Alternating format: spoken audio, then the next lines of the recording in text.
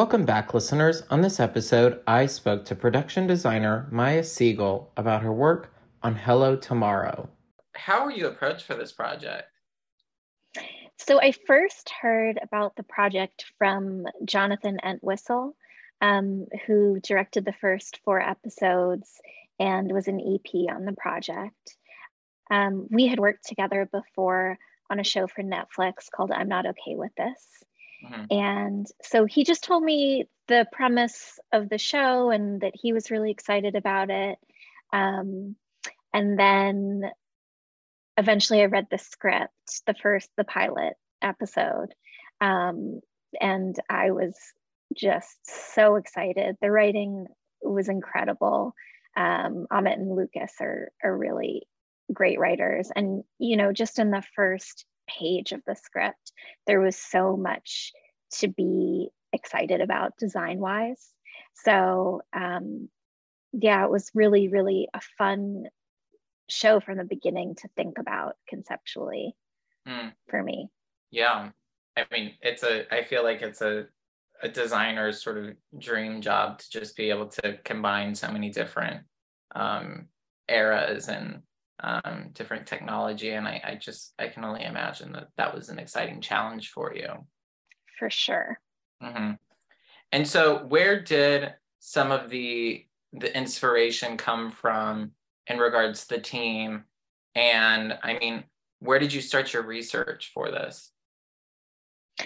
So it really, at the beginning of any project, for me, I kind of cast a really wide net research wise, and I'm open to looking at all kinds of things and different types of media and art.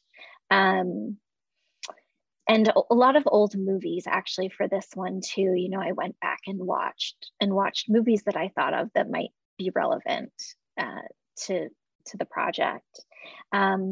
We even looked at old cartoons. There were these Tex Avery cartoons that the creators really loved referencing at the beginning because they were sort of these futuristic cartoons that had all these gadgets and ideas about these really kind of creative out there ideas about the future from that mid-century era.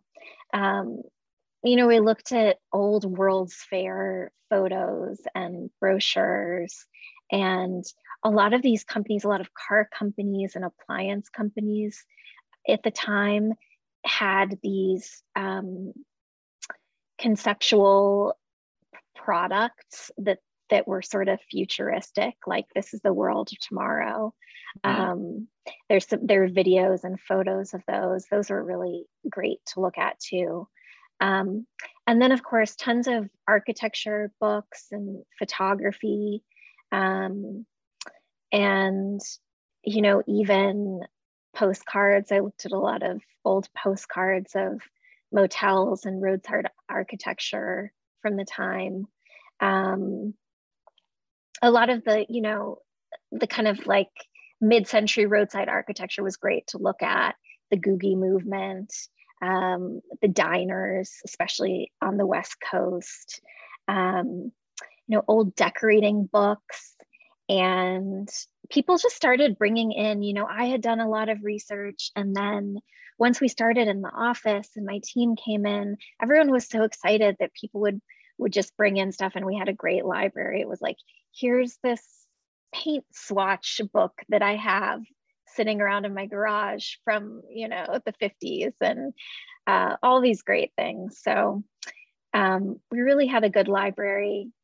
And another thing that there was a book that I had of Art Deco industrial design and product design that was really inspirational for a lot of the gadgets, especially the 1930s era, where there was this focus on sort of streamlined modern movement. And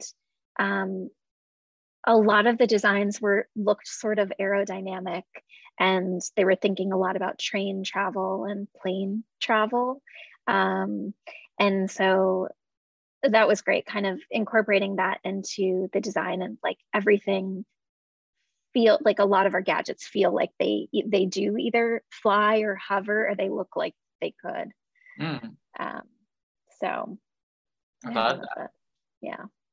And so, speaking of sort of the diner-esque situation, I mean, the show opens up on a diner, and I mean, I'd love for you, if you can, to sort of break down what that entailed in terms of like the process or the production from beginning to end, and how it sort of came to fruition. For sure. With that, with the diner, or kind of all the locations, or I yeah. I'll leave And it up for you to okay. interpret. Yeah. Okay, great. Well, so it does open in that traditional diner, but I wanted to have something in it that felt a little bit different and futuristic. And I knew that we were going to have the our main bot, as the bartender behind the bar. And then we created and built this whole plexiglass display with the bottles and the different, tags. So there's this sort of um, feeling like it's a little bit, futuristic, and the lighting is as well. Um, in general, with the show, conceptually, my big kind of design concept really was looking at the juxtaposition of um, these two worlds of the kind of the present. I'm saying present as in like 1950s, Mm. and then the future. And so the world of Vistaville and the present, um, the color palette is all earth tones. It's sort of a fall autumnal color palette. Um, and a lot of the materials that I used in the sets were, like river rock and warm wood and, grass cloth wallpaper. Um, and then the world of the future and of the moon and the bright side lunar residences is all sort of, the future is a little bit, it's cooler, it's a little bit sexier. um, so blue is kind of the color of the future.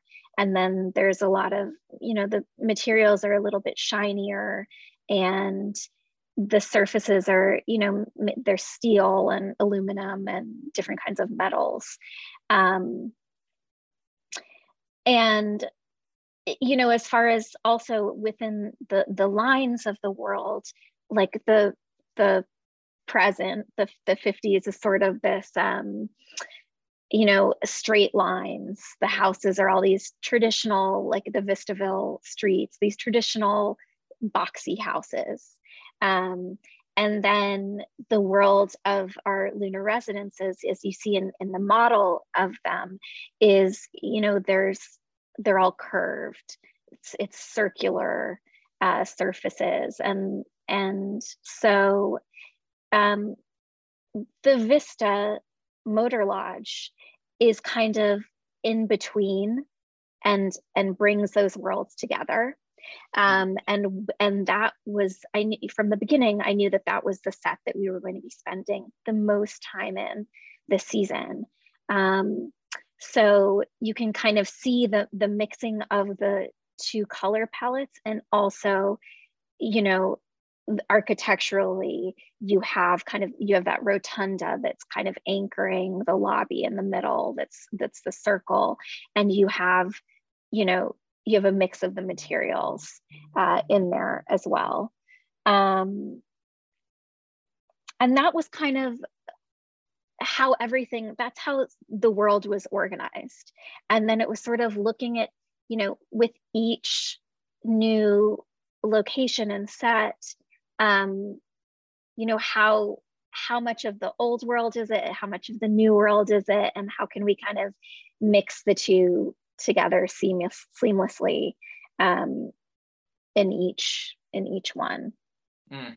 Yeah, no, I mean, I think this is in the first 3 episodes. and I'll cut it if it's not. But I Okay. mean, I love what you guys did at the baseball stadium, and I thought that was so. It was that lovely balance of like, okay, here's the old timey feel of like of what I would imagine a 1950s baseball stadium to look like, and then obviously you have those new gadgets that are sort of the time and of, or I guess of the time in Hello Tomorrow's world. So I think it's, you guys struck that lovely balance of old world or present world versus new world.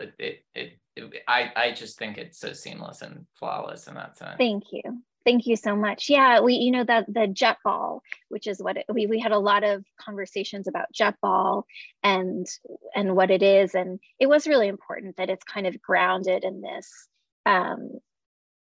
you know, baseball and Americana. And it does sort of feel like a classic game in these ways, but then there's these tweaks. And yeah, those gadgets were really fun too. You know, this sort of these like superfluous, the nacho pole, Mm. and what was it called? The popper, the Kernel Fresh, Oh yeah. the Kernel Fresh, right? And you know, with the Kernel Fresh and a lot of our appliances and gadgets, uh, they sort of mirror the idea of the dome that is over the lunar residences on the moon. So we use a lot of clear plexi dome shapes Mm. in these different gadgets to kind of Mm. tie it together to that world. Mm. And I mean, speaking of that, I mean, as much as you can, I mean, what does the moon look like to you?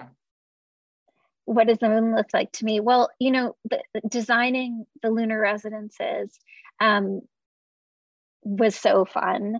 And I don't know if you noticed, but you know, when Jack is pitching for the first and second time, which you see in the first episode, you see that there's a map of the lunar residence community, and you know, if you could see a close up of it, there's like a shopping center and all of these roads, and then there's different uh, types of residences based on your needs and your price point, of course. So there's A-plex, B-plex, C-plex, and D-plex. And it's all sort of, you know, it goes with the circular shapes. And also I thought a lot about Palm Springs and the desert and what people were building in the 50s, in kind of the heyday of Palm Springs. Um, and using the materials of the moon. So the houses are all built from moonstone, which, you know, to me sort of looks like limestone. And it's this nice white, slightly porous material, and everything is built out of that. And then, you know, there's these crescent shaped pools that everybody has. And people are, you know, riding around in these sort of golf cart like vehicles. And yeah, you know, the landscaping is all kind of sculptural and really graphic Mm. as well. Yeah, no, I'm excited to see how it all ends up and to actually get sort of a first look at it. Mm-hmm. So, but I mean, what was a surprising challenge to you? Oh, there were so many challenges, but surprising ones. Well, you know, definitely the gadgets um, were a challenge for sure, especially because it was really important to the whole creative team that we do as much practically as possible. So they were all built, and a lot of them moved and they lit up and they did things.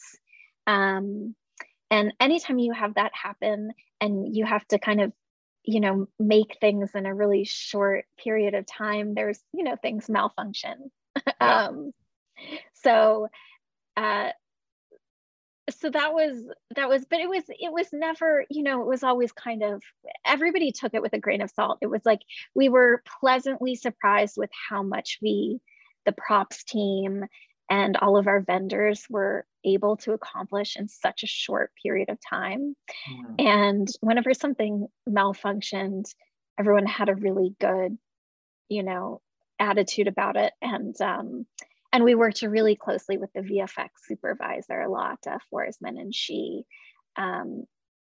did a great job sort of embellishing things where we couldn't practically, and also just, you know, helping to fill out the world a little bit with those gadgets.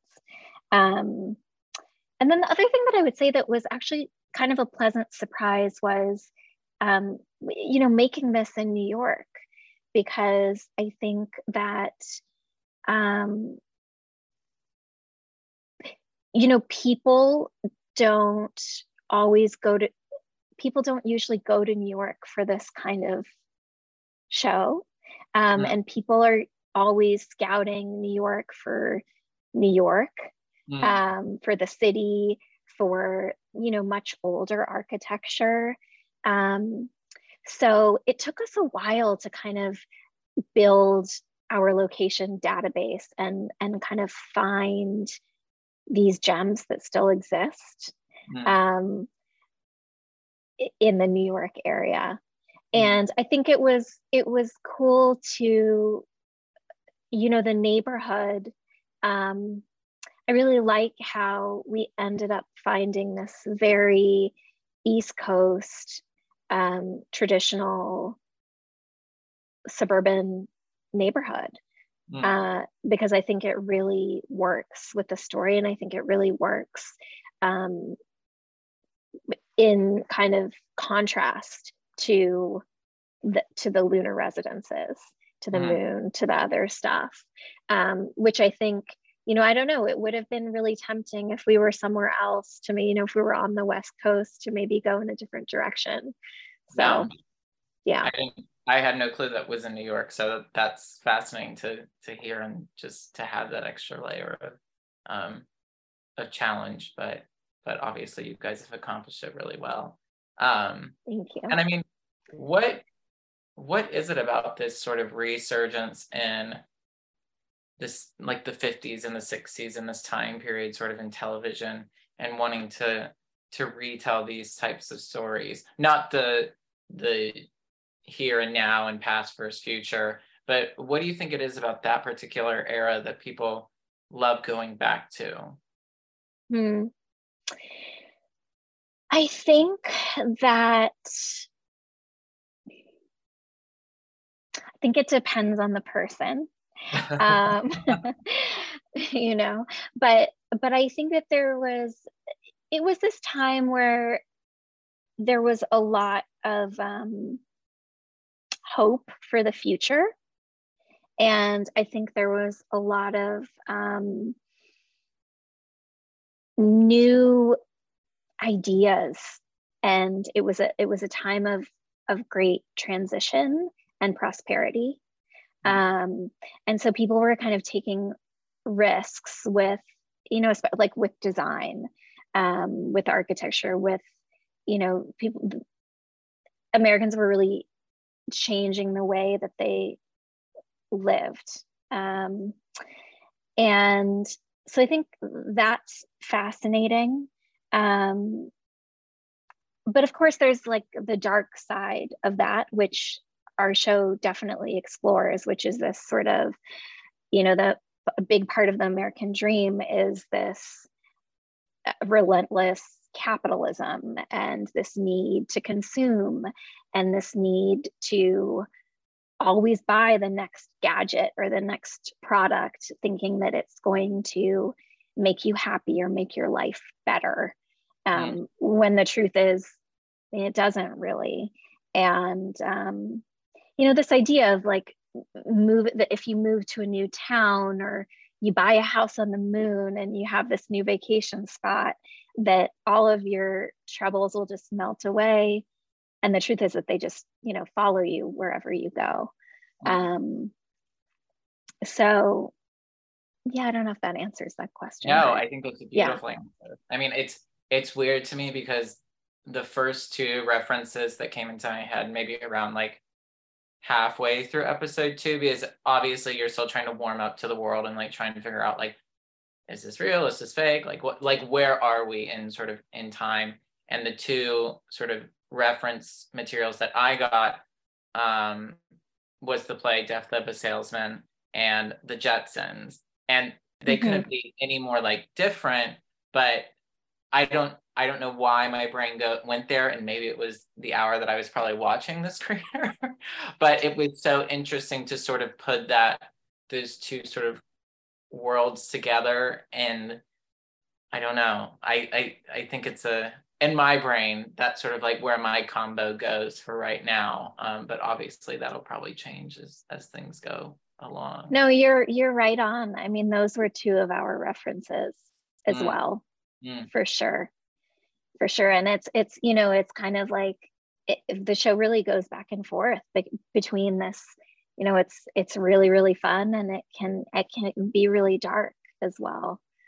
Um, yeah. so and that's what I love about it, is that um, there's a lightness and there's a whimsical quality, especially to a lot of the design elements, but then there's also um, a darkness. Mhm. Absolutely. And then, I mean, final question for you, and it's a two-part one. What Mm-hmm. do you take away from this particular project? And then what do you hope that audiences take away from watching Hello Tomorrow? Mm. Sort of thematically, Correct. Yeah. you mean? Um, well, I think we've sort of touched on it a little Yeah. bit. I think that it's really about um, identity and family and relationships. Um, you know, Community or the lack thereof, and the way that technology can kind of remove us from people and experiences that are um, the really important things in life. Mm-hmm. Um, and how, it's great to look to the future and have hopes and dreams, but ultimately, the most important thing is really being at peace with your present moment. Thank you all for listening. This episode was edited and produced by me, Jackson Vickery. Graphics were done by Dylan Michael, and the opening and closing theme were done by Sterling Gavinsky.